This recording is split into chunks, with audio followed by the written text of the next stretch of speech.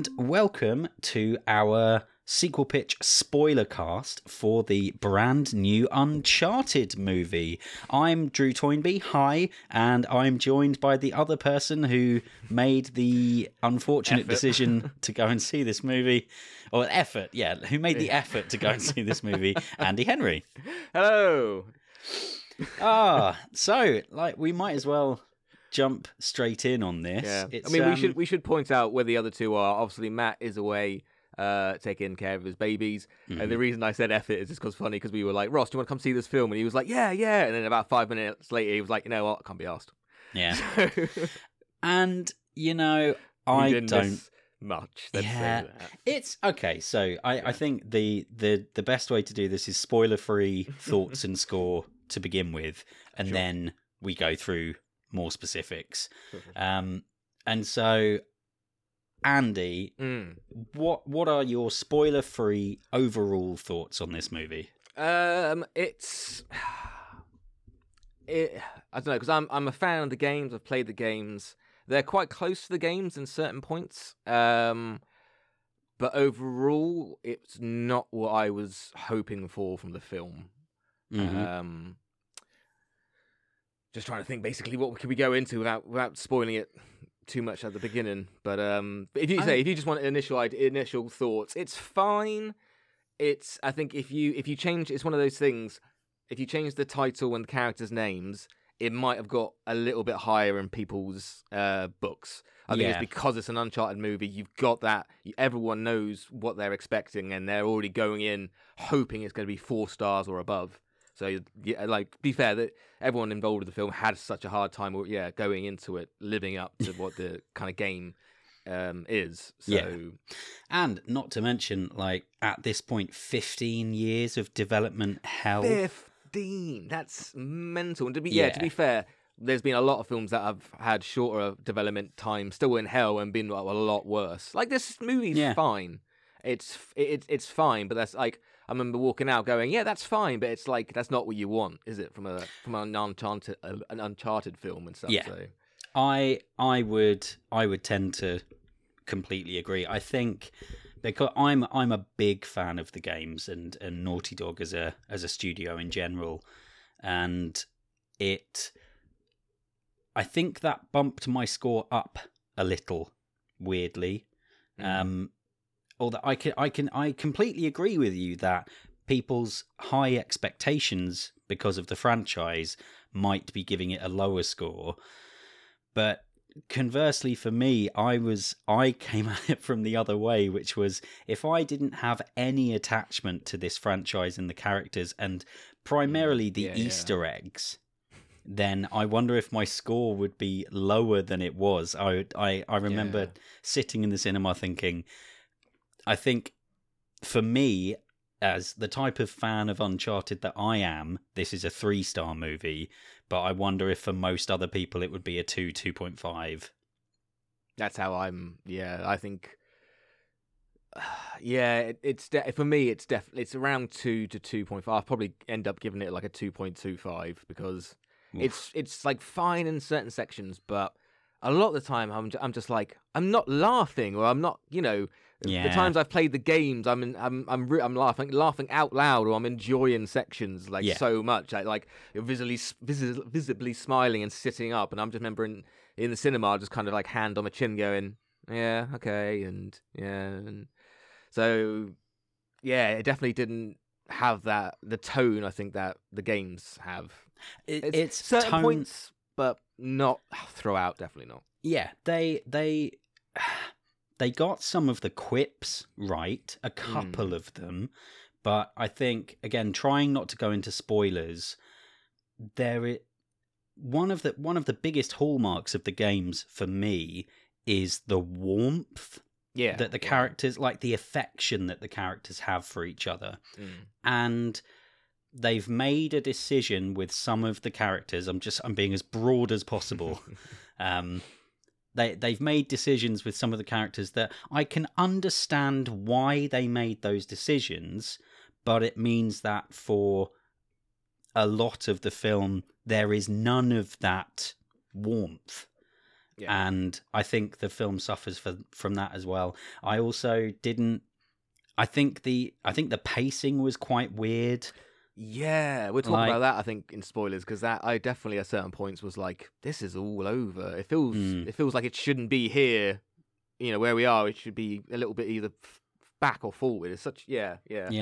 And the editing as well, like the quips when they do come, the sort of humanizing fun moments feel like such a rush. They go by so fast, and it makes you wonder if they were studio notes or if they were Naughty Dog notes, like, come on guys, this can't be po-faced solid action movie. They've got to be quippy. It's one of the hallmarks of it. It does. I saw a tweet, and I can't remember who it was from, but just someone saying, God, it really does seem like the people who made these films, this film, don't understand what people like about Uncharted and what makes it good. Yeah, that's fair. But on non-spoilery positives, what did you like? I kind of like so I did like Tom Holland.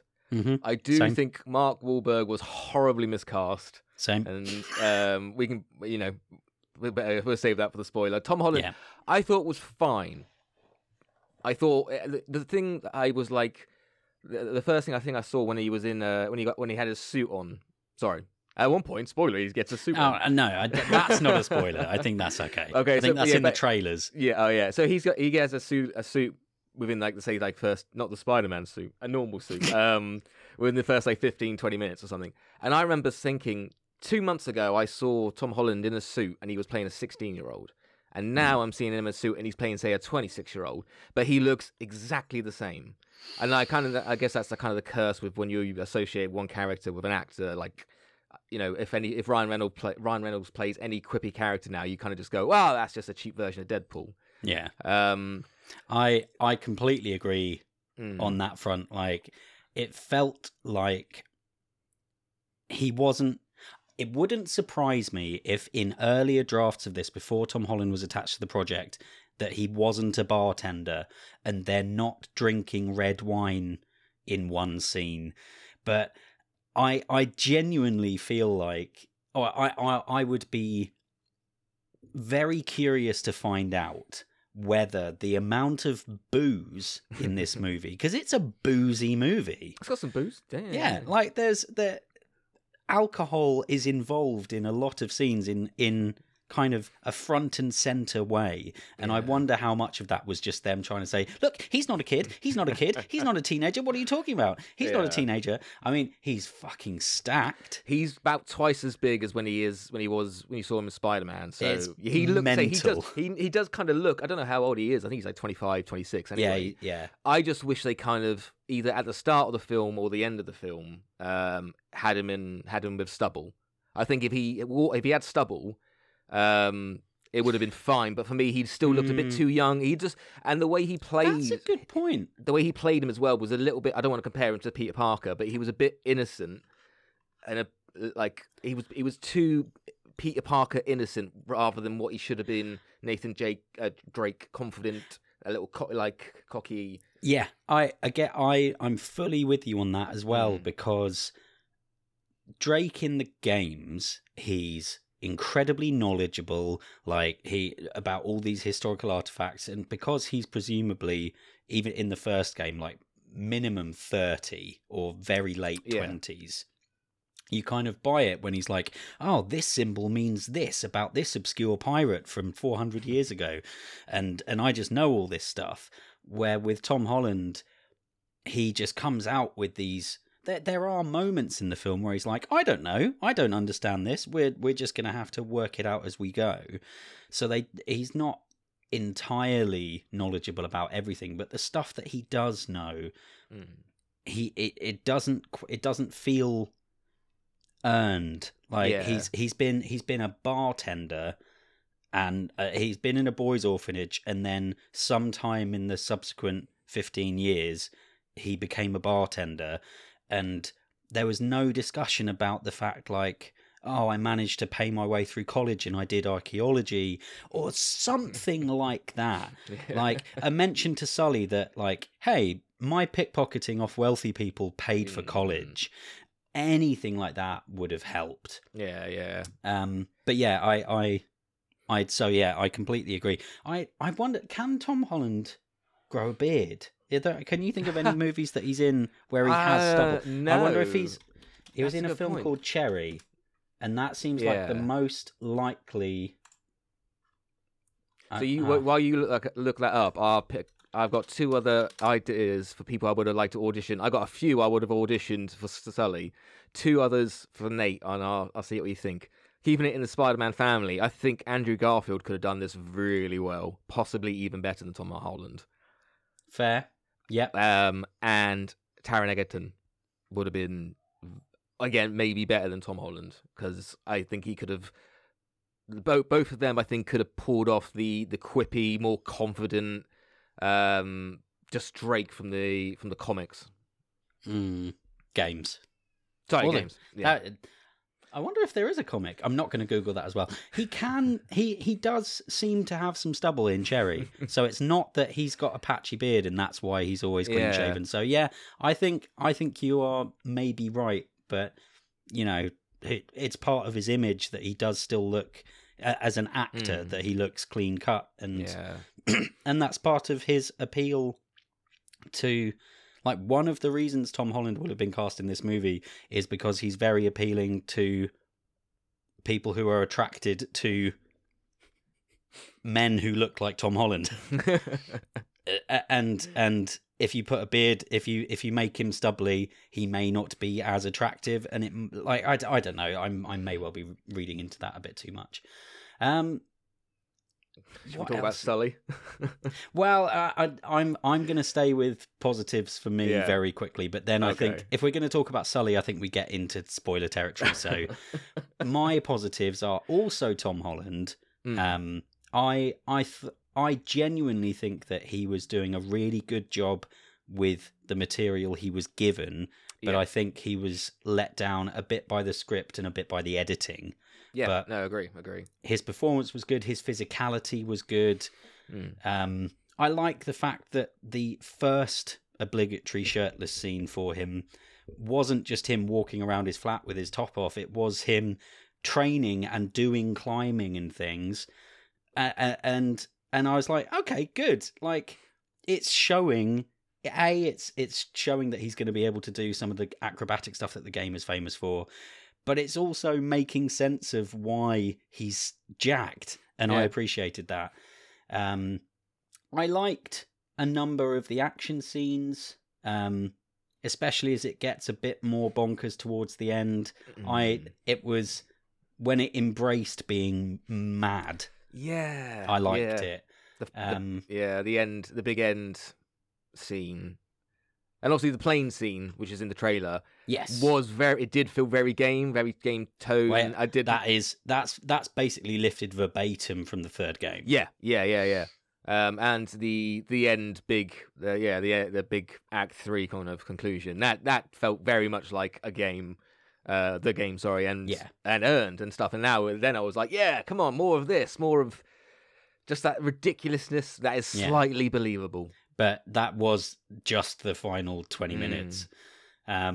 What else did I like? I'm just going through my notes very quickly. I liked the Scottish henchman and the jokes at his expense. That was I got a real chuckle out of that. Yeah, I guess I did kind of laugh. It was a cheap joke, but it was a cheap joke. But I really did laugh. I really liked the references to the games. I genuinely enjoyed them, and I'll go through some of those with more specificity in a minute. That's it. So I liked Tom Holland, some of the action, and all of the game Easter eggs, and that's my... Yeah, as me too. I'm like, there's no... Again, without spoiling it, but even when we do spoil it, there's nothing I can really pinpoint that would be like, this was amazing, go see it. Even go see it because of this bit. It was, unfortunately, it was slightly under okay, this movie for me. Okay, and I would rate it as fine, I think. So I'm just going to get up our score spreadsheet, and we have to leave Ross and Matt at an even 2.5. Yeah, I guess. So what is your score? Mine's 2.25, I think. And to be honest, without sounding harsh, that's kind of being generous because I like the games and stuff, and the references to the games did kind of push up a little bit. If it was called something else, and the characters would call something different, maybe a little bit higher, just because it would have been at least something slightly not original, but something kind of newish. But apart from that, yeah. And the sad thing is, it's a quite low down past the recommendation for me. It's not even like you might enjoy it. To be honest, don't. I would say just don't go. You honestly aren't missing much. You aren't missing much by not going. Fair enough. And for my part, I'm gonna stay optimistic and give it. I'm gonna give it the 3 rather than the 2.5 Sure. because I can still remember it. Like, I saw it yesterday. I can still see some of the physicality. I can still think of some of the moments where they wanted me to laugh, and it maybe got a out of my nose. Like, and I've remembered some of those little snorts. Yeah. And like, so yeah, I'm gonna go with 3 and say it's fine. A 3 for me is it's weird. We normally we pinch from Empire and say a 3 is a recommendation, and I don't know that I could say this is a recommendation, but it is fine. So I'm gonna fine's 2.5. Come on. Don't mislead the people. Don't Boris this and say. well, the thing is, when you look at our then overall score, it comes out at 2.56. That's kind of, that is fair, because I say there's nothing. There's the things wrong with this movie is just that it's not enough of this, or it's not enough of this. There's not enough character. There's not enough. And silliness. I think importantly, if you go see this, you're not going to come out going, "Oh, that was a fucking waste of money." You're going to come out going, "Yeah, okay." Yeah. And importantly, I don't think that this is only a bad movie, or I don't think that this movie suffers only if you liked the games and were expecting the games. I think anyone going in is generally going to come out of it like, I could see the potential, and some of it was fine, but a lot of that was meh. If there is a sequel, I probably wouldn't go see it, but I think people that wouldn't know the games may be like, "Oh, I'll be tempted," because I did kind of like some of the. Had a bit of fun. Kind of, Tom Holland's buff. So yeah, there we go. That's our spoiler-free thoughts. If you've not seen it yet, and you can decide. We don't recommend you see it. But we wouldn't blame you if you did. So yeah, it's going to be on Netflix in 6 months because Sony have the Netflix distribution deal. So stick it on. If you fancy a mindless action movie in mid 2022, early 2023 on Netflix, stick it on. But maybe don't. Tom Holland playing a scavenger Tomb Raider and Mark Wahlberg playing Mark Wahlberg. So and with that, let's get into specifics and work our way roughly through the plot of the film and discuss our thoughts. So. Wikipedia, currently, this movie's new enough that it doesn't have the full Wikipedia-style plot breakdown. So we're going to have to kind of eyeball this, Andy. Yeah. I mean, we were talking about pacing earlier. The thing is, it does kind of go pretty quick. That it's kind of hard to remember proper bits. You kind of remember the story. And now, when I'm trying to think of in the scenes, the scenes that weren't like pivotal or the important bits. I'm trying to really remember. But okay, so right, well, give it a try. So it opens with the plane with the cargo. It opens with Drake with Tom Holland's Nathan Drake unconscious, hanging from a crate, which is in a long string of crates that it is attached to a plane. And he wakes up and goes, "Oh shit," and then tries to climb back towards the plane, kicking dudes in the face as they are also there. And then at the very last moment, he manages to make it to the plane in the nick of time and then gets hit by a car that's falling out of the plane. Mm-hmm. And then that's that. So thoughts on that as a cold open? Can I first point, actually, you going back to saying Tom Holland's like image, his clean-cut image, actually, 'cause he's got no hair on his face. Does he swear in this movie? He says crap. He does. He says shit a couple of times. Oh, okay. Maybe I'm just so immune to the word because I was like, maybe that's part of his image as well, that he can't say anything too bad. It's a 12A, so we got no fucks or anything like that. But or maybe we do. I'm so immune to swear words. I think you can have. You can say one fuck in a 12A, but shit, I think, is almost unlimited. Fair game in PG now. You can say shit in a PG movie, which is bonkers. Yay. Or it's bonkers if you grew up in the 80s and 90s like we did anyway. As an opener, it was okay. I mean, we saw it in the trailer, so it was a bit like, okay. And then the first thing I was like, okay, cool, we're going to start with obviously a exciting opener. And in the games, sometimes they start midway through the game, and then something happens to Nathan and he passes out, and then we flash back right to the start of the game and play it through. Indeed. So I was like, okay, cool, nice game reference. Nice, all that lot. He falls out when he gets hit by the car. He falls out and starts tumbling out of the sky. He then, the camera pans up to his arm flailing about, and then it looks like the scene is basically mashed together with a flashback where Nathan's falling from a building and his brother catches him. But it looks like someone catches him in the air. Yes, it does. So I'm a bit like, right, when this comes back later, who's that going to be? And I don't think it does. It's not the girl, is it? It's not Fraser. It is Chloe, but there's the intro scene protracts that sequence a lot, because in the full scene, he falls down, he hits the crate in midair, he bounces off it, he has to skydive back, and then she catches him. And where this was, he's just falling, then someone grabs his hand, seemingly from nowhere. It was okay. A good action, good. Well, I thought was a bit weird halfway through the film. Where I was a bit like, why did they open? Apart from kind of maybe just having a game reference and being an exciting opening. But then when it calls back later and you kind of see Fraser and the other people, you see it more from her perspective. I really like the opening now and stuff. Yeah, because the same thing going on at the same time. Yeah, I did like that. Yeah, filling.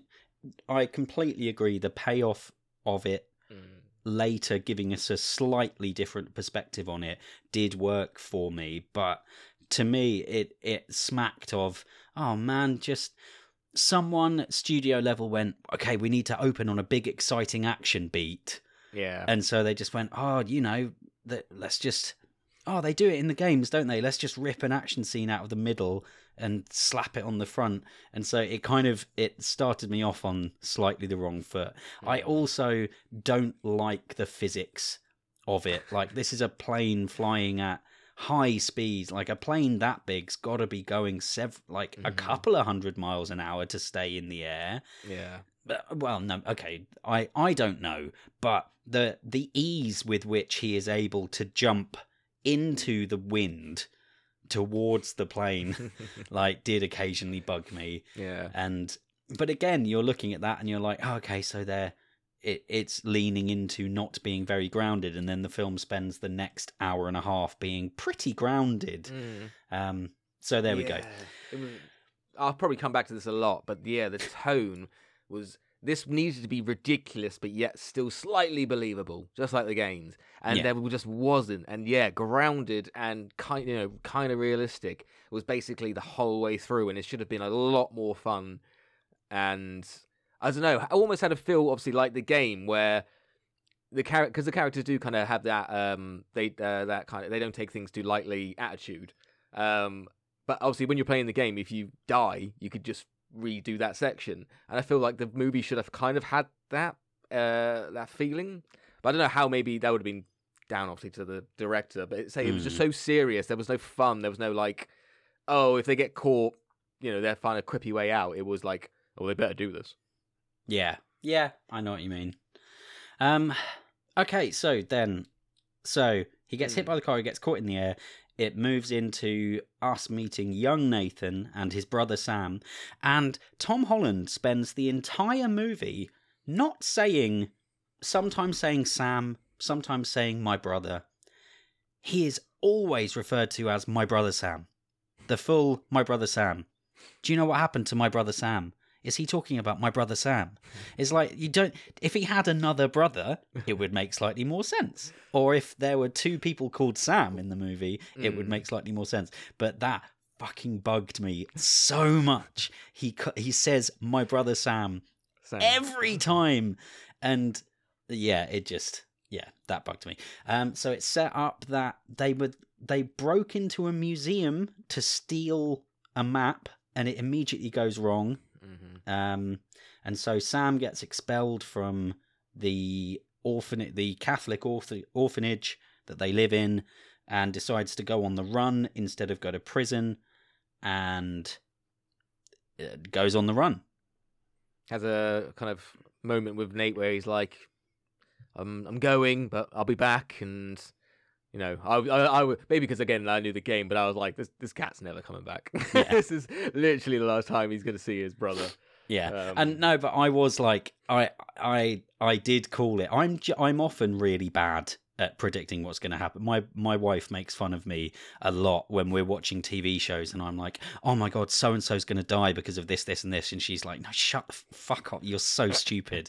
And it generally doesn't. I'm generally wrong, but this is the one time where he was like, I'm leaving, and I was like, he's going to be told that he's dead, and we're going to see him in an end credits scene. Yeah. We do exactly that. Yeah. And this was, I also realised there was a piece of dialogue where they're discussing finding this lost treasure, which becomes the focus of the movie. And he says, Nate says, so the treasure's gone. And Sam says, no, it's not gone, it's lost. And if something's lost, it can be found. And then Nathan says, sometimes I feel like that about our parents, like they're just lost. And I was like, oh, okay. And the implication, like Sam could then just say no, because we as the audience get the implication that no, they're not just lost, they are gone.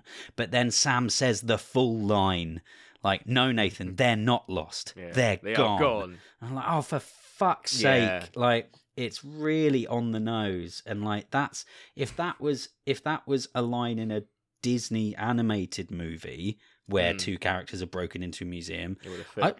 Uncharted as a Disney animated movie, I could see. But anyway, let's not get off track. But yeah, it felt very, very on the nose.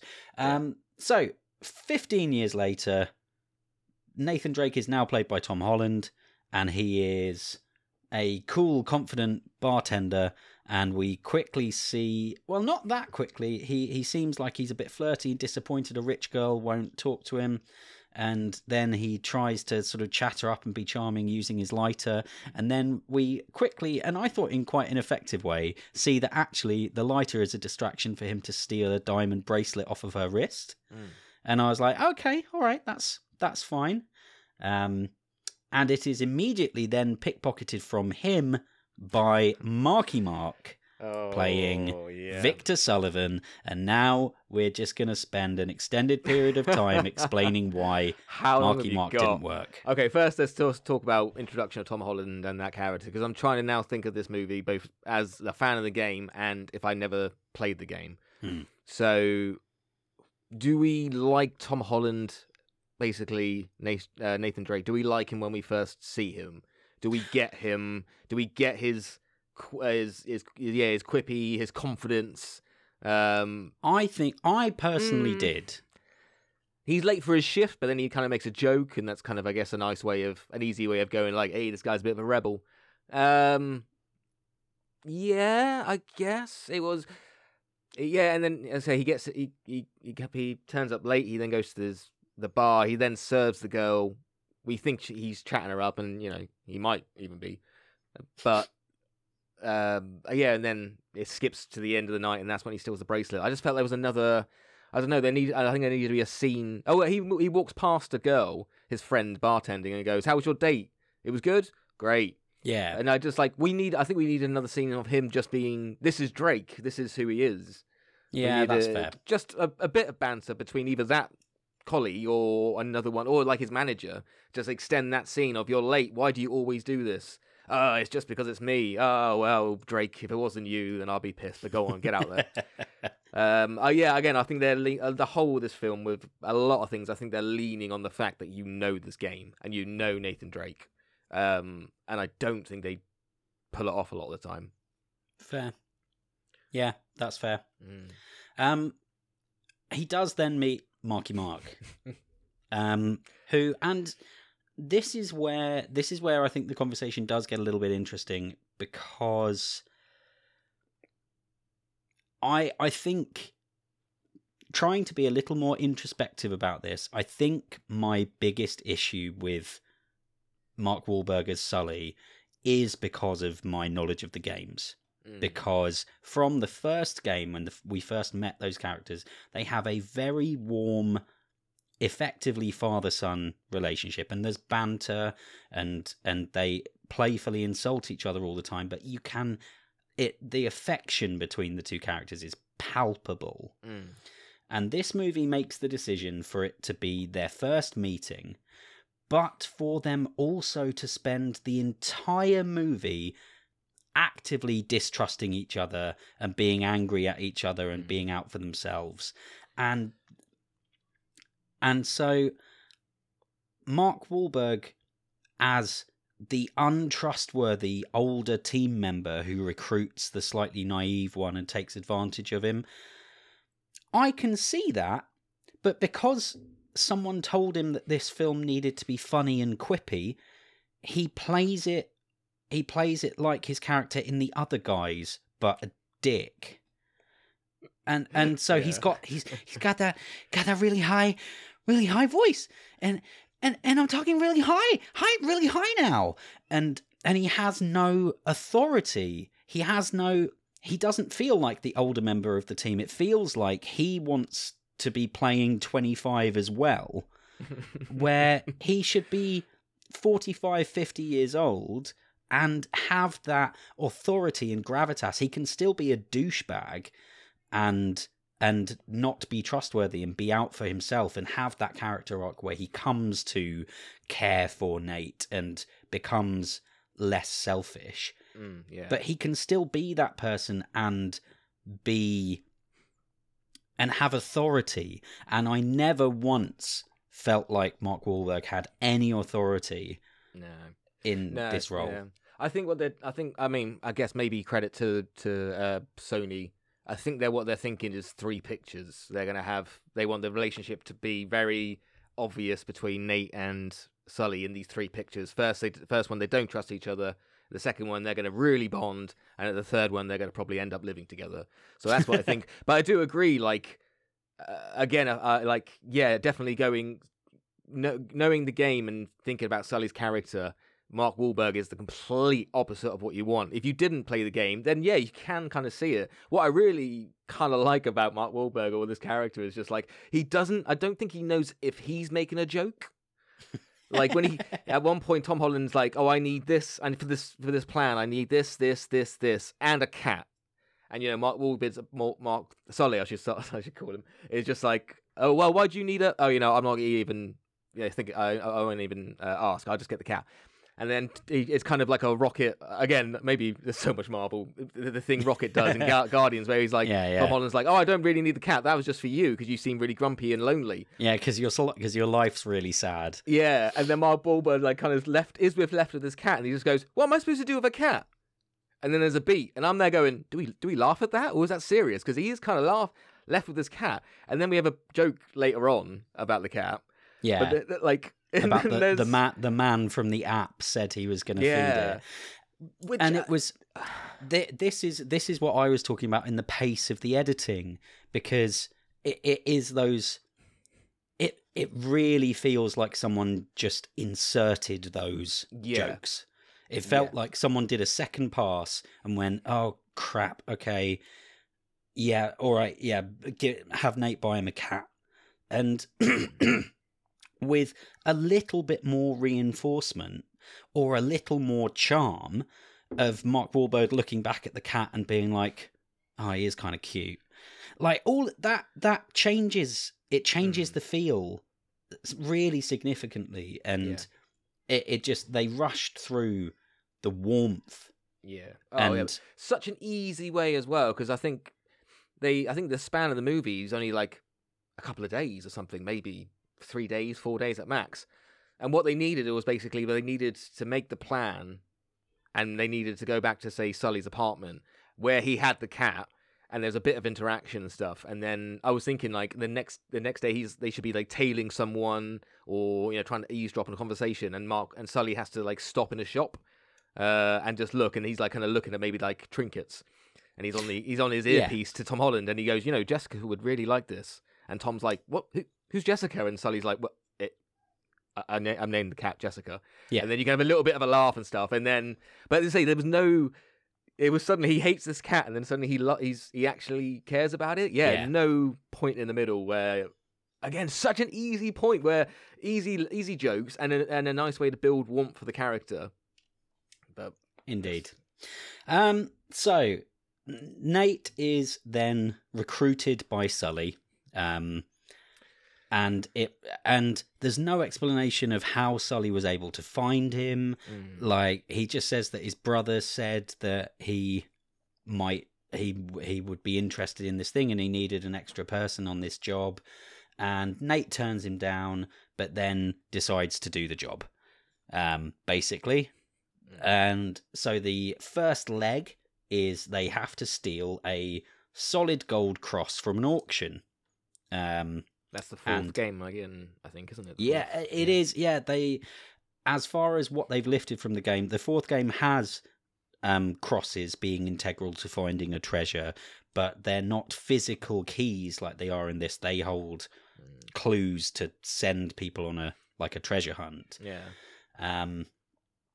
And that's fine. Whatever. Fine. So Tom Holland's job, what I quite liked about it was when Marky Mark goes, when he's like, right, so your job is you have to get the power turned off in that building. And Tom Holland's like, okay, how do I do that? And he's like, no, come on, we're in the, I don't know, this is why you're here. This is your job. You go and figure it out. And Nate has to go away and figure it out and come up with his own plan. And I appreciated that, because so many movies would be like, he shows up and goes, yeah, you're going to go in there, and it would show the montage of him doing it, getting there, and then the scene progresses when he does it. And actually it shows that Nate is capable, and he is able to do sort of research and plan ahead and stuff like that. And so they go to the auction. We see the baddie who also wants the cross, and he's there and he's going to buy it. And again, they lift it from the fourth game where Sully has to start bidding against this man with money that he doesn't have. Antonio Banderas. Let's address him by his name. Okay, The Antonio legend. Banderas. That is He wasted. is a legend, and his first dialogue scene with Nate, where Nate is looking at the cross. Oh yeah. And then he comes up behind him and he's talking about it, and he really subtly threatens to kill him. Yeah. And says like, over 80 people have died for this cross. It would be a shame if any more blood was to be spilled. And I was like, okay, that was fine. And then Antonio Banderas does nothing else interesting for the rest of the movie. It's a shame that he's wasted. He gets killed halfway through by his right hand woman. I can't remember her name. The double cross. The double. Or the second double cross. I was like, oh, you know what would have been better is if they had like the big twist, because Antonio Banderas, he's a big auction collector, or but he was a bad guy, wasn't he? Well, what the movie says is that his family funded the original expedition that found the 5 billion worth of gold, and 500 years ago they funded that expedition, and because the gold never came back, they feel like it was theirs. However, the family is still fabulously wealthy, has huge companies and resources to hire entire private armies and do all of this kind of stuff. But he wants the gold. Although, well, he wants the gold because his father has decided that he's going to cut him out of the fortune and give all the money away because it's tainted by blood. Yeah. But then he kills his dad so that doesn't happen. So why does he need the gold? Yeah. I was like, I think it just would be better. Again, he's completely wasted. He does nothing in this movie, like, at all. I would have been. It'd just been better, I think. Right before he died, he kind of had a change. Maybe he just had a change of heart then, and was just like, yeah, you know what? Let's give away this. Let's give away this money, and maybe show he was actually a good character all along. But the way we saw him was obviously quite villainous. Well, but he was like, no, I'm a good guy, and then he gets killed because he's going to give away the money or something. But, yeah, well, yeah, or have him be trying to get the gold to impress Daddy, and then realize that actually I don't need his validation. He's an old man. I've spent so much of my life trying to impress my father, and I don't need to. And then his henchwoman's like, no, I want the fucking gold, and kills him. But it's like so out of left field, just for no reason at all. He could have been on one of the helicopters, and instead of the Scottish guy being the one who sat in the cockpit of the helicopter that explodes, that could have been Antonio Banderas, and the movie is no different. No. The way he died, we'll get to where he died later, I guess. But it was weird because someone cut his throat, and you saw the knife go like halfway across his throat, and then it cut to the reaction shot of someone going "oh," and then cut back, and Antonio falling down. But there's no blood. Yeah, there's no blood. You could see the cut. So was that cutaway really necessary? I guess because it's a 12A and you don't want to see any throat slit. But it basically was. I expect there was digital blood at one point, and it pushed it too high. So Nate doesn't manage to turn the power off, and so has to cause a big distraction by getting in a fight and then swinging off of a load of modern art chandeliers, which I thought was quite. Watching that sequence play out, I was like, that absolutely could have been in the games, and it wasn't. And that is a QuickTime event from the games, 100%. Absolutely, yeah. And I was fine with that. And then you have a lovely moment where Sully does the heist movie thing. He turns his jacket inside out. He looks like one of the staff. He takes the briefcase, walks out, is confronted by baddie henchwoman lady, who starts off the film kind of, you think you're being sympathetic because you feel like she's in over her head, and then it actually turns out that she's like the true villain of the piece. But she confronts him. A load of security guys come in to the corridor where she confronts Marky Mark, and he goes, she's trying to steal the briefcase. And they let him go, and then she proceeds to presumably murder those guys, like she's stabbing them, or at least she's like cutting them open with a knife, which is a little bit horrific. But I did think that moment was quite funny. And Sully leaves Nate to be captured, but Nate manages to escape, and it establishes that Sully's all in this for himself, and if you make it out, fine, you can carry on, but if you don't make it, I'm not going to come back for you. And that's the central theme of the movie, is these two learning to trust each other, and it's just horrible. How do you remember how they get together in the first film? The first game. They've already been they've been working together at that point for like 15 years already. They could have saved so much time if they did that as well, rather than have them introduced and all this lot. They could have opened up with like Tom Holland going into this bar job with Sully in his ear, and this is all a big scheme and stuff like that. Yeah. Again, I think they're thinking 3 movies. The first one, they don't trust each other. The second one, they do, but there's a betrayal somewhere along the lines. And then third one, they end up being friends forever. I wonder if there was a draft of this that was closer to the 4th game, where it's Sam who comes back and finds him pickpocketing, and then Sam leads him as I wonder if there was a version where some of Sully's lines and the way it was decided to be delivered might be because his dialogue was for Sam. Yeah, maybe. And then Sam gets killed at the end of this movie and then is revealed to be alive, and then movie 2 is he shows up at the end, and then he's in movie 3 or something. But anyway, so they then have to go, they've got the cross, they find a clue, and they go to Barcelona.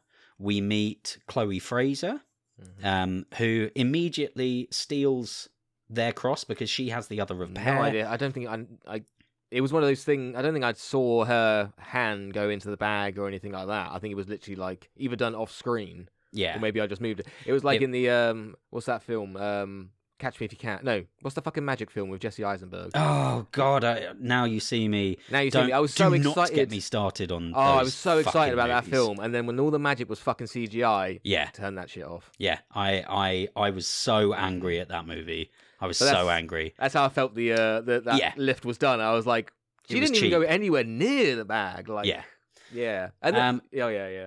So they have a pointless chase, and again, this sets up that, they don't trust her either, and she doesn't trust them either. Nobody trusts anyone, and everyone's the poorer for it. Everyone's can parkour and try and outrun each other. Yeah, for very little reason. And so then they decide to team up anyway. They work out where they need to go with the crosses. They do a little bit of light puzzle solving, involving pressing carvings on pillars in a church that press in like buttons, like no one has ever done that before. Oh, can I just point out, like, as much as I slag off Mark Wahlberg in this role, his resting confused face works perfectly for when they're like mystery riddle solving. Because I think he doesn't even know, like, the camera could have been running, but not like, just between takes. And his face is always like he's kind of smelled a fart, but he doesn't know if he did it. He's like, was that me? Didn't feel like me. But yeah, so then they have to split up. We get a little bit of character backstory and bonding for Chloe and Nate.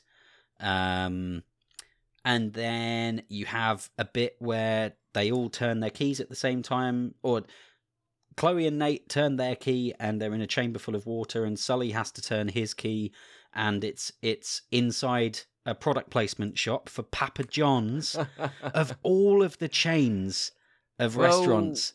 Like, it's a funny line. Yeah, they had something with Ghostbusters, didn't they? Which I think obviously was Sony as well. So maybe this is just Sony thing. They've got a brand partner in Papa John's. When Sully walked past Papa John's, and it was basically an obvious shot of Papa John's. I didn't mind that. Yeah, because I was like, that could be normal. But when he kind of went in and just went, "Oh yeah, I'm in the middle of a Papa John's." Yeah, I'm literally standing in a Papa John's. Yeah, he could have just said pizza shop. And we would have known, and we would have accepted that. But the way he would have went Papa John's, I was like, oh my God. Yeah.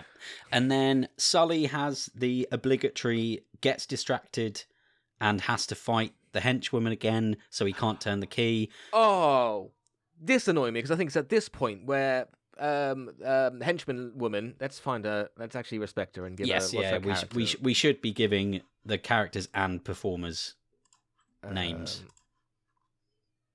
Tati Gabriel Braddock. That was her name. Braddock. Yes, Braddock. There we go.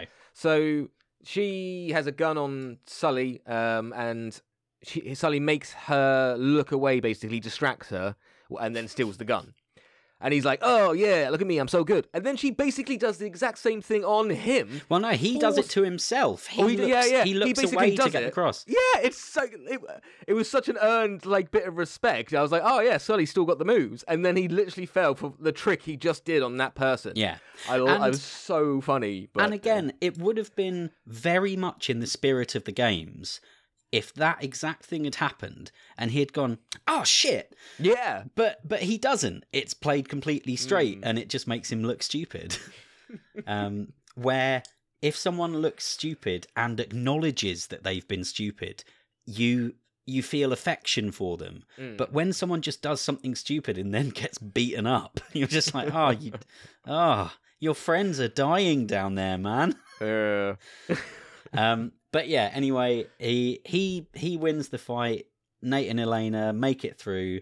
They carry on through the underground tunnel into some Roman ruins and find a map to the treasure in 4 huge jars of salt. And one of the funniest game references is Nate has to help Chloe. Did I say Elena a second ago? I was expecting Elena to show up and she never did. I admired their restraint to not have Elena show up. But yeah, Nate has to help Chloe up. He has to give her a boost up. And this happens for anyone who hasn't played the games, happens all the time. It's a way that they gate off areas of the level so that the game has time to load it in. So you have to boost someone up and they climb up on your shoulder and then they lift you up into the next part of the game, the level. And it's always really effortless in the game. And I really respected the fact that he gave her a boost up and it was like awkward and uncomfortable and really difficult and it hurts him. And I was like, that's genuinely funny. I appreciated myself, like, that. Pressing X, almost my thumb was bashing X like I did in the game. Because, you can see him going, like, I can see the bar filling up. To be fair, a lot of the quick-timey events, like the plane and stuff like that, I don't know about you, I saw, like, Square X and stuff like that. In, like, they almost filmed it, like, there was a bit of room where it would appear in the PlayStation. So that was good. Yeah. I imagine there is already a YouTube video where someone has edited in the QTE prompts. Yeah.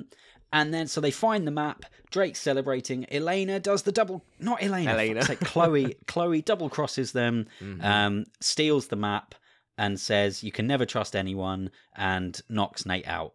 Well, you cannot trust Sully. I think this is the point where she goes more into Sam and Sully's relationship and what happened there. This is where she reveals that Sam is dead. He hasn't ghosted him.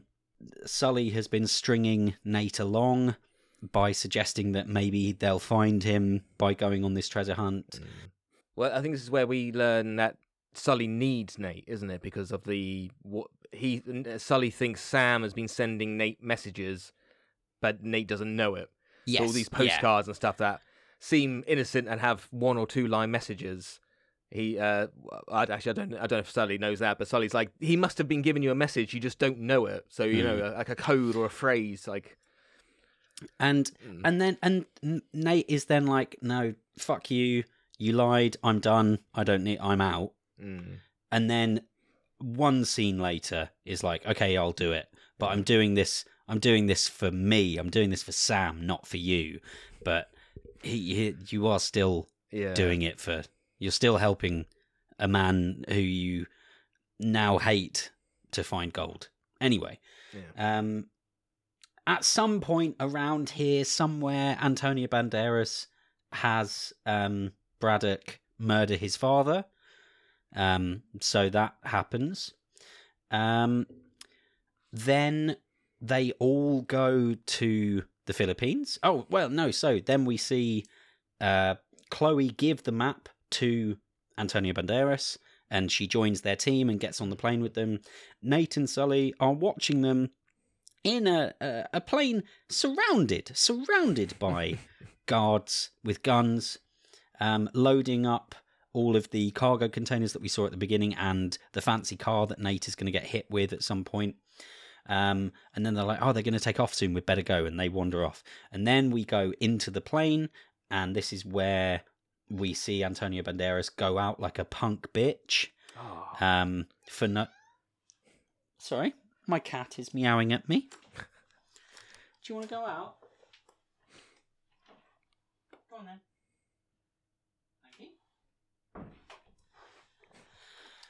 Thank you. So this is where Antonio Banderas is killed off for no reason that I can really work out. Yeah. If he was good or if that was his turning point, then it would have been at least a bit motivational for the character for Braddock. But I don't think there was.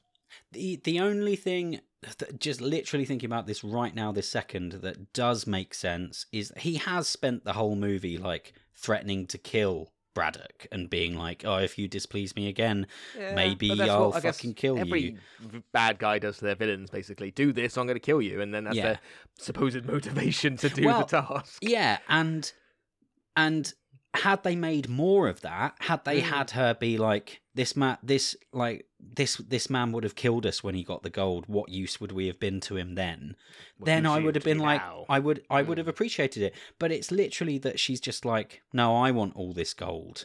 Yeah. And yeah. It's like, I know it's an easy movie in terms of like story. Basically, the plot. I'm fine with the plot being really basic and like you see the betrayal of Fraser coming. Like I'm kind of fine with that. But what I'm not like fine and so I'm fine with that. But basically, like the way she becomes henchman to Top Dog, it's not like earned. It just makes me think, why doesn't any other henchman just shoot her and be like, right now I'm Top Dog? Like she kills Antonio Banderas, and everyone's a bit like, "Oh, she killed the boss," but Yeah. then like you could easily just shoot her. Like she doesn't have that persona or anything else where you're like, "Shit, I will not want to mess with her." Yeah, and like again, you have him have a secretary and have them be like, "What the hell are you doing?" And she's like, I've been his right-hand man or his right-hand person. I hired all of these people. I organized all of this, and he's been threatening to kill me the whole time. I have all of this power. These men are all loyal to me, and it solves that problem. And this is what gets to me about a lot of the films that we've done on this podcast, is when I, as someone who will never be paid to write screenplays or come up with story ideas, where I'm like, you could have added one line of dialogue here that would have made that work a lot better. Yeah. And they don't, and that bugs me. It's then revealed that Chloe sees Antonio Banderas get murdered and then decides to peace out. Like I don't know where she thought she was going to go, but she runs away. But why now? I mean, like, obviously murder's bad and that lot, but what did she think she was kind of getting into? Yeah, like, is she expecting to... Like, I know that she's like, what's her face? Braddock goes, quick, no, we go get her Fraser. We don't want any loose ends. So maybe she was a bit like, oh, I know they're going to kill me pretty quickly as well. But then...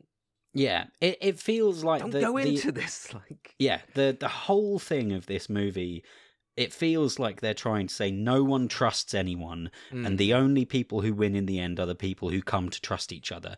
And that's not a terrible message, but it is poorly executed. Yeah. They, like, it might have felt a bit clunky to have Nate and Sully at the end be like, you have to trust me, you've got to trust me, and we can achieve this. Yeah. But at least then it would have made some of these other moments make a little bit more sense. So then it's revealed that inexplicably somehow Nate and Sully managed to get into the boot of the tiny sports car. 10 hours they spent in there. Yeah, and stayed in there for 10 hours. Not stretching their legs, not doing anything. Like, how they actually made it to the plane and in there, it doesn't, like... Again, there's no little flashback of them like sneaking up or having to knock a couple of people out or anything. It's just like, no, they did that. Yeah. We're going to tell you, not show you. And this movie, again, another reference to the game, or just like over the shoulder, like it does in the game. Again, 2 to 3 guards, 30 seconds. Yeah, in a little flashback in that moment, but again, they just don't. And then it all goes tits up, and Nate and they steal back the map. Marky Mark and Nate steal the map, and then they're trying to find parachutes. But because Sully revealed that Braddock is the one who killed Sam, Nate then feels he has to confront her. So instead of putting on a parachute, he confronts her. Sully jumps out with the map and his parachute, and Nate then pulls the ripcord on all the supplies. This is the other thing that bugged me. They're like, we're going to airdrop all the supplies and then we'll land and meet the rest of our forces. It's like, well, hang on. The rest of your forces... So they don't get... Yeah, are they unsupplied? Yeah, like, that was... if your forces are all there... Yeah. Why can your supplies not be there? It really bugged me. Like, the fact... Yeah. Anyway... My brother Sam. Did you kill my brother Sam? Did you kill my brother Sam? Indeed. And then the whole sequence happens. We see that it's Chloe in the car, and because they're all shooting at her, and so she's driving the car out of the plane, and that's when it hits Nate, and he falls, and they land on a cargo crate together, and they pull the ripcord, and they survive. And they then swim to an island where Nolan North, who is the voice actor, or the performance capture actor for Nathan Drake in the game. Is he the voice? Voice and movement. Because to be fair, when they come out of it's like I guess in like a Hulk movie when what's his face? Who's the old Hulk? The big dude. Yeah, when Lou Ferrigno shows up. Like that cameo, I guess. But like it's most people would get Lou Ferrigno will know he was kind of their host. I assumed this was Nolan North, but then I was like, you know what? I don't think it is because he doesn't sound anything like Drake. And then he kind of goes, Holland. He goes like Tom Holland. Tom Holland goes, I've just come out of a plane. I just got hit by a car and fell out of a plane. Yeah, and he's like, oh yeah, that happened to me once and stuff. And I'm like, I can't laugh at that because I don't know who you are. Yeah, that's fair. I got a very hearty chuckle out of it, but that is fair for your average audience member. Again, I assumed it was Nolan North, the guy. To be fair, I didn't know his name, but I was like, that must be the voice actor. But because it didn't sound like it as well, I was a bit like, I'm laughing because I know the joke. I know that was the punchline, but I'm not really getting it because I don't know. And also, you haven't done it. You voiced it. It makes me wonder how many the average movie-going public, like we are pretty hardcore gamers as these things go. We're not the hardest of the hardcore, but we play a lot of games. How many people even know that this movie is based on a game? I would maybe half. And so that's half of the audience who don't even know it's based on a game. And so they're just like, "What? Who the fuck is this guy? Yeah. What? Like, I kind of wanted to know his story baffling. when he was like, "That's happened to me." I was a bit like, "Mate, go have a beer with him. See what's happened." Because again, I didn't know it was. No, it was obviously like a shout out, a cameo, a nod to the franchise and the guy. Yeah. But yeah, if you were like, if my nan went to see this, she'd be like, that was a weird tangent with this guy. Yeah. But then you get into circles and circles and circles because you say that it doesn't really sound like him. And part of that is because these games have been coming out for like 15 years or so. And so his voice has changed. But also, I feel quite confident in saying someone, he said that he based Nathan Drake's voice on Nathan Fillion. Yeah, and Nathan Fillion wanted to play Nathan Drake, but was judged to be too old. No, wasn't he? Well, back when I think it was like 2010 when this first kicked off or something. Mark Wahlberg, strangely, was like tied to be Nathan Drake, and then to like 2015, it was brought up again. I swear Nathan Fillion he didn't sign on, but he was like, we're going to go for him, and now Mark Wahlberg's Sully in this final. Well, no, so weird. Nathan Fillion made an Uncharted fan movie. Oh, that might be it. And it's really good. Yeah. It is really good. And he would have been a great choice, but I can understand why they didn't want to go with an actor who was already in his 40s. Yeah. I can understand that. And I said it in was it the Mummy review, like Brendan Fraser, if this came out in the 2000s, he would have been the perfect Drake. Yeah. Oh. Yeah. But anyway, so they meet Nolan North and then they get a hotel room and Nate realizes he takes his shirt off. Yeah, this is the taking the shirt off for no reason and sitting in a really unflattering position as well. Yeah, like he's sat down, leaning. He's forward, kind of hunched over. Anyone's got a six pack's going to have rolls at that point if you're hunching over. It doesn't show off the abs. That was an odd choice.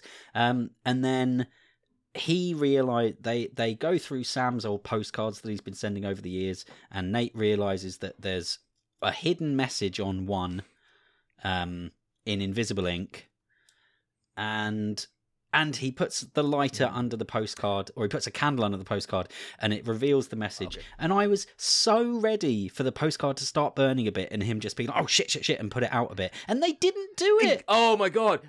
Dude, we must think the same. I was thinking the exact same thing. You didn't. I think that postcard was basically the invisible ink that came up, which, to be fair, was earned because it was referenced earlier in the film.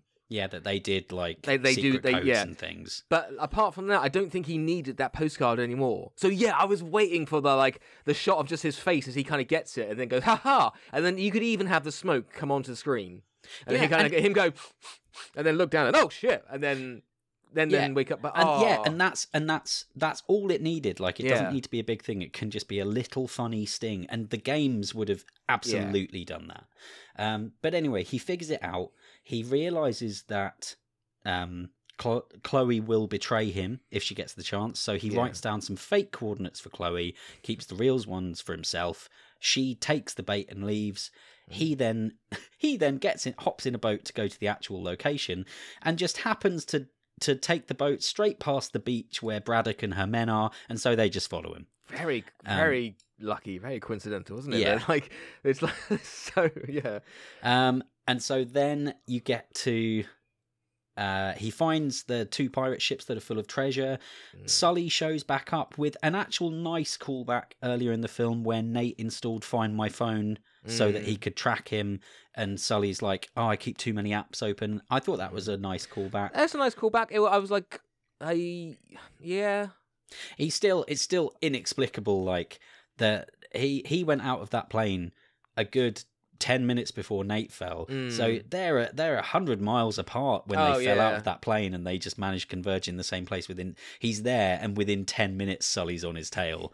And then the baddies show up. And I think he was dry. Sorry, there was one thing with his appearance. I was like, how the fuck did he get there? But he was like, "Oh, the phone, Find My Phone app." I was like, "Okay, good, cool." But I was like, there's something weird about this scene. And I think obviously Tom Holland had to dive and swim under like a tunnel to get to these boats. Marky Mark appears and he's bone dry. And you're like, wait a minute. I missed that. Fair play. Because I was a bit like, well, maybe it's a waterproof phone, maybe. And then I was like, he doesn't look like he's been in water. So where the fuck did you come from? So then the baddies have followed Nate and show up, and these pirate ships are in a cave with an open top.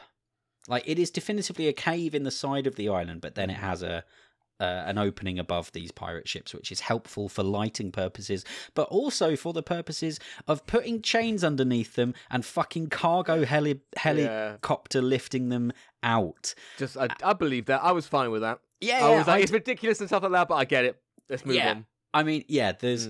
I know that like Chinook helicopter and those cargo helicopters can carry a lot. I'm not sure they could carry a galleon that is loaded with gold. Yeah. But anyway, that then leads to an absolutely bananas aerial pirate ship battle with fighting and swinging on ropes the whole way through. And it kind of retroactively makes the rest of the film less fun because it's like, oh my god, this is absolutely bonkers, and it's fun, and you have to fully suspend your disbelief, and when you do, it is good. And Nate and Tom Holland finds a shoulder holster for his gun, and he puts on the shoulder holster, and then the theme music comes in. Yes, finally, that was good. I was a bit like, okay. It wasn't the best arrangement of the music, but I had been spending the whole film going, why aren't they using the theme? It's such a good theme. Yeah, I get it now. Yeah, and so I'm glad they finally did. And so, again, for fans of the games, there are some nice moments in here. I like that they do the I don't know, the thing where the bad guys are chasing the good guys, and the good guys take a shortcut, and the bad guys have to go the long way route. But yet the bad guys still somehow end up in front of the good guys before they can escape. And you're just like, you're both traveling at the same speed. This is stupid. It's like, Yeah, and not to mention, Sully then has to pull up the helicopter, and he manages to pull up enough to get the pirate ship to go over the top. But then it's like the helicopter has to dive back down. It's like, no, that's not how helicopters work, guys. Yeah. He just gained altitude. He wouldn't then come back down and skim the water, despite how fun it looks. But anyway, and then the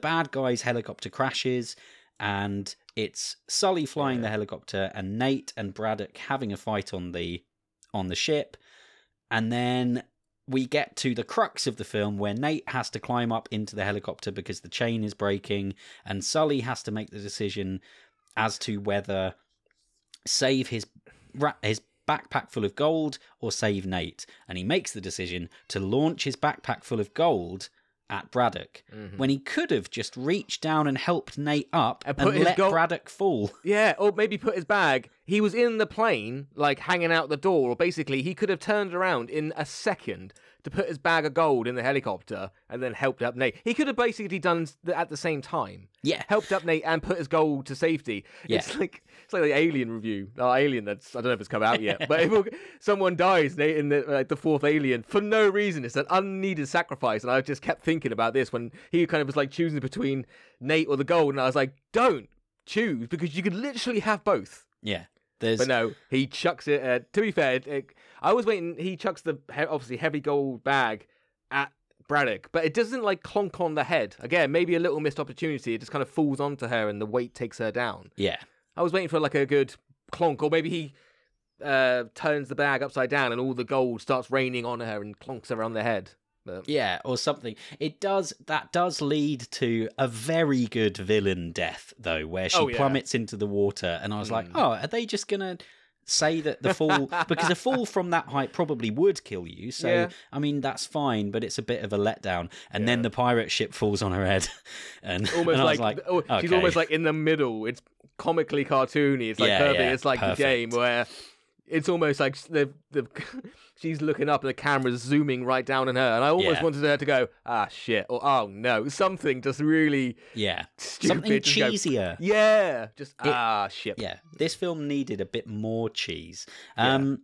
But yeah, and then gloriously, the pirate ship falls about 200 feet into the sea, lands on the baddie, and rather than immediately breaking and sinking, the sails unfurl, and it travels on wind power for about 20 seconds before then sinking. Yeah. And they do nicely tie up. Like, Nate is then like, it's all right, we'll get a diving team and we'll just come back and get it.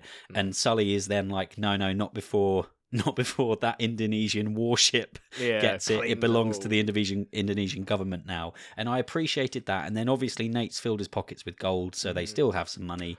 And that's the end of the movie. A bit, I don't know, because at one point earlier in the film, when they're going to go steal the golden keys, Sully's basically saying to Nate, be a grown-up, act like you belong here and stuff like that. And Nate puts a bit of bubblegum in his mouth, or Hubba Bubba, like childish bubblegum. Yes. And Sully's a bit like, this is childish, but you know, maybe it's character building for Drake and all that lot. But then he goes and actually uses that in his mission. He like kind of keeps a door open by putting it on something. So it's actually like, it's worth it. It's like, oh, okay, you had that gum for a reason.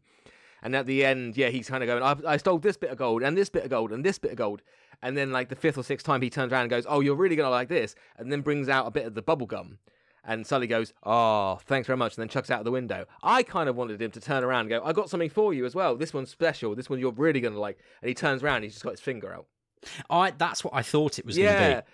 I was like, that would have killed. I was waiting for that, and I laughed. And the bubblegum was a nice callback, and maybe the right decision because it was a callback or something. But also, Sully should have taken it. He chucked it out the window as a laugh, as a goof, as a, oh, fuck it. But he should have gone, you know what? Fuck it, and pop it in. Yeah. Well, and like, and I get that they were saying, because in the very first scene with Nate and Sam, where Sam says, this is my last piece of gum, let's split it, and then Nate eats the whole thing. I get that they're trying to get that shorthand for, oh, actually, these two are kindred spirits. But they've spent the whole film utterly distrusting each other. And this is my last big problem. They go from no one trusts anyone, everyone's out for themselves. Nate hates him because he didn't tell him that his brother was dead and he was using him, and then they're best mates at the end of the movie. I had that. It felt really unearned to me. It really did. Again, that's why I'm thinking studio, thinking 3 films. To be honest, if this makes a sequel, which I don't know off early numbers and reactions and stuff, I don't know if it does. It might reach. Yeah, I wonder what the box office is. I'm just gonna have a really good. I am gonna have to sign off soon because I'm gonna have to sign off. Uncharted box office. I think if there is a sequel, I got the feeling that they're going to do like an Attack of the Clones thing with Anakin and Obi-Wan's character. They're bringing back, and we'll have like the opening shot will be them talking, Nate and Sully, about all the schemes and tombs they've raided, but we're not going to see it. So we're going to be told their friendship, but not shown it, which I think, obviously is really bad, but I think will probably happen in the second one if there is one. But to be honest, I think that's kind of it. I've got some. So I said my ideas for other. Tom Holland was fine, but maybe some other people. So Sully, have you got any other character idea or actor ideas about who Sully could be? I seem to go this way quite a lot, but you know what? I think Chris Evans could have pulled it off. Chris Evans, an interesting choice. I can't see that. I guess I'm thinking more game. I'm thinking the kind of mid-50s, like the mustache, actively older the statesman. the tubby belly, the growly-ish voice, and that kind of hard exterior, but Liam gooey Neeson inside. is. I also thought maybe, but I think what you need is one thing I think was wrong with Sully in this film compared to the game is Sully was in this film as an action hero, where in the game he's a very capable mid-50-year-old man, but he relies on Nate to do all the extreme and young person stuff, obviously because you're the player in the game. But in the game, Sully would be like, Nate, you climb up there because I'm 50. Yeah. So, and that's what I think they missed in this one, where you need an actor who's capable, and the audience will believe that he can still throw a punch and maybe win a fight, but he's not. Because to be honest, I was like, who is the star? Who's the action star in this film? Tom Holland has a lot more to do, but Mark Wahlberg had too much to do, I think, as the character. But they are trying to go for this younger. I think they start younger and go and end old. Yeah, so. but like I said, they just because they've aged Sully as a character down, it doesn't mean that like he's one of the earliest shots of him in the movie is him in a tank top and he's fucking jacked because he's Mark Wahlberg. And it's like, well, and then they have a line later where he's like, I can't do all this running around, I've got bad knees, despite the fact that he delivers that line having just caught up with Tom Holland.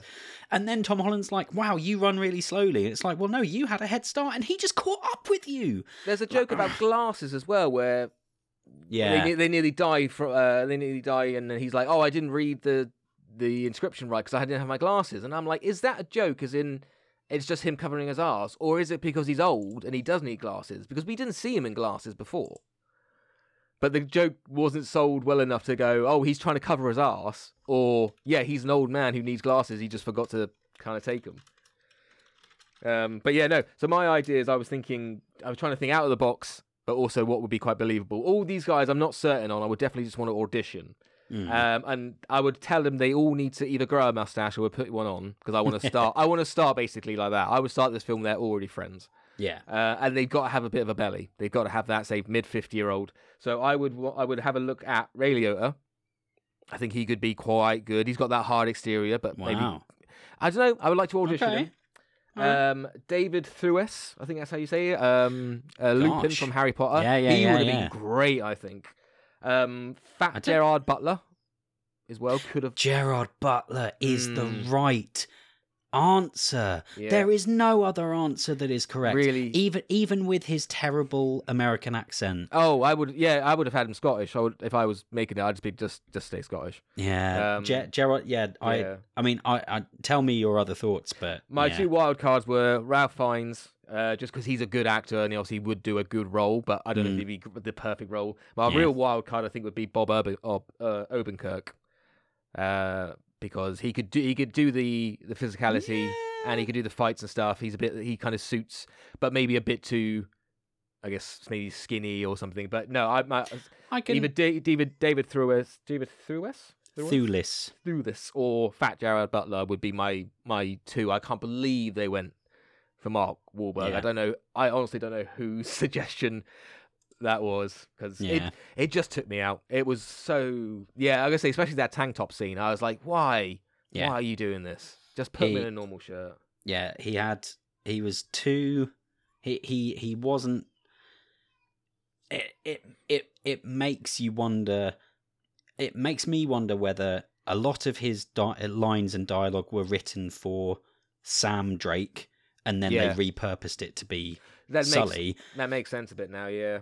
Or whether Sully was originally written in older, and Mark Wahlberg was like, I don't want to be seen as being an old guy in this movie. I want to be the still young and attractive and fun co-lead. Yeah. Because, I don't know. I'm not going to start casting aspersions on his character, but you do hear stories about actors demanding changes to scripts. So anyway, I think that's it. I can't think of much else to and we did it in we've done it in like an hour and 20 minutes, an hour and 15 minutes, rather than the 3.5 hours it took us to do Spider-Man. So well, just me and you, it's the most important views. This is the ones that make most sense, I guess. So it's got to be up. Yeah, we'll if Ross and Matt ever do end up watching this, we will update this episode with their thoughts on the end and maybe an updated review score. So my big question at the end of this, I guess, would be, do we want a sequel? I do, because I really like Tom Holland. I'd happily see him in the role again. And I think, despite the fact that they rush the relationship in this movie, I think Tom Holland and Mark Wahlberg having a warm, paternal relationship where they banter but they're really fond of each other would benefit a follow-up film greatly. What do you think? What do you think about whether you want to see a sequel? I mean, if I was given the option of basically yes or no, I'd say no, just off the first one. But if they were if you were the one who had to pay for it, yeah, I would. But if they said obviously the second one will be obviously very similar in terms of story, but we can go more into the relationship between these two, and have it say more like the game, and that, then I'd be up for, I guess, funding it and watching it. But yeah, they could have just left this on ended it on such a better way or term to kick off the second one. Because the second one, really, I think a lot of people are just going to be like, we've got to see that relationship, that connection, that paternal connection between the two, which they didn't at all do in this one. Which, again, they spent the whole time bickering, which I get why you did it, but you lost so much. If they just if they trusted each other halfway through the film, and in the end, they were helping each other out, then it would have, for me anyway, done a lot more. Yeah. Well, there we go. Yeah. Ooh, apparently one of the earlier scripts was leaked in the Sony Pictures hack. Ooh. So that would be interesting. But interesting for another time, because I can hear my son shouting in the background, and I'm going to go and do my husbandly, fatherly duties and go and help wrestle him into some pajamas. And I am going to, since I don't have a wife or a son, I'm going to do whatever the hell I want. Well, you enjoy that. And I really enjoyed chatting about this movie with you, Andy. And I say it's been nice. It's I quite like it when we're all together, but we do tend to talk over each other, and obviously another two people, another two views. So this episode would have been twice as long and stuff. But I think Batman's coming next. We're going to do that. And I think Batman is indeed the next. I think that's all four of us, isn't it? So well, yeah, we'll see. We'll see whether Matt's twins are behaving, but I can't see Ross saying he can't be asked to go and see Batman. So there'll be at least three of us. That's going to be a great one. I'm so looking forward to this film. This Batman film is going to be epic. Me too. Wicked. Right. Well, that's it from us. Thanks so much for listening.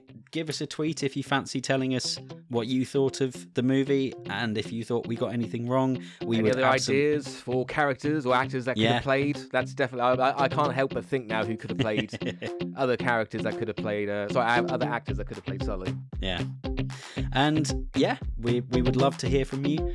And with that, we'll say goodbye from Andy Henry. Goodbye. Thanks very much for listening. And goodbye from me. Catch you on the next episode. Bye. Bye.